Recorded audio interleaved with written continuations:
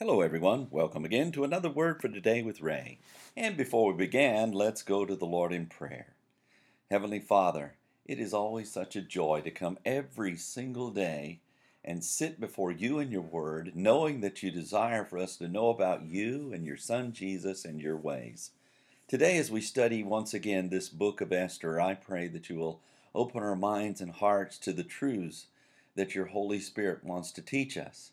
And Lord, may we bless you with our lives as you give us the power to live according to your perfect ways, so that it might be pleasing in your eyes. And we'll give you thanks for this in Jesus' name.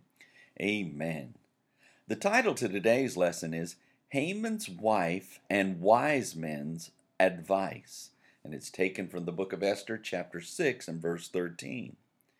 Haman has been embarrassed beyond measure because he has been forced to lead his enemy Mordecai through the street of the city of Shushan while crying out, "Thus shall be done to he in whom the king delights."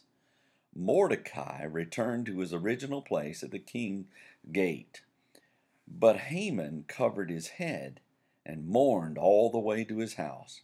After telling his friends and wife of his terrible troubles in chapter 6 and verse 13 of the book of Esther, we see his wife and his wise men's reaction to his plight. We read, "And Haman told Zeresh his wife and all his friends everything that had befallen him. Then said his wise men and Zeresh his wife unto him, If Mordecai be of the seed of the Jews, before whom you have begun to fall, you shall not prevail against him, but shall surely fall before him." Our verse begins, "And Haman told Zeresh his wife and all his friends everything that had befallen him."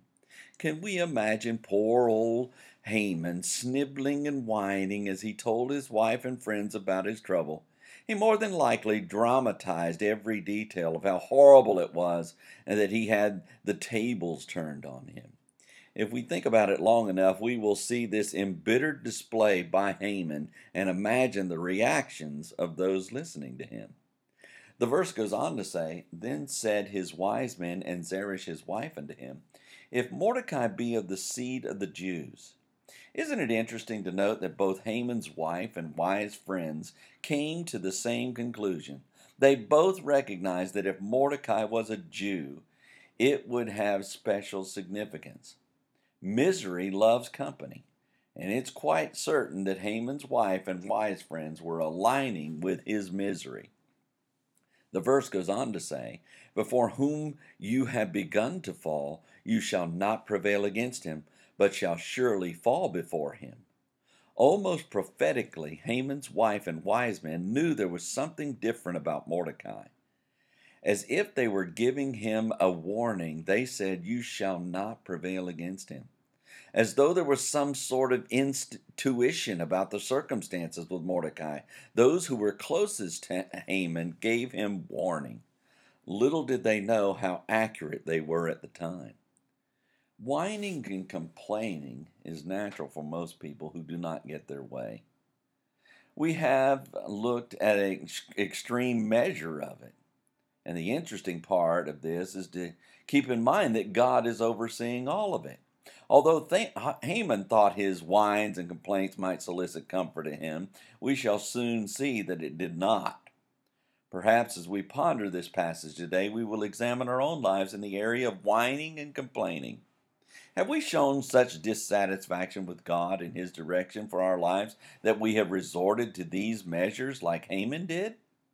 May the Lord lead us, convict us, and help us to alter ourselves if we find ourselves in Haman's shoes.